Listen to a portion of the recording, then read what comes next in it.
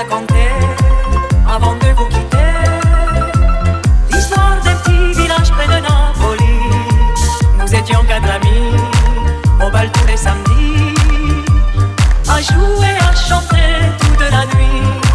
Giorgio à la guitare, Sandro à la mandoline. Moi je dansais en frappant des tambourins, mais tous ceux qui venaient, c'était pour écouter celui qui faisait battre tous les cœurs. Et quand il arrivait, la foule s'écriait: arriva Gigi amoroso, croqueur d'amour, l'œil de velours comme une caresse.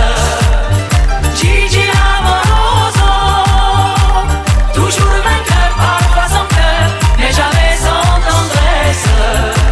Partout c'était la fête quand il chantait Zaza, Luna, Caprese, O Sole Mio.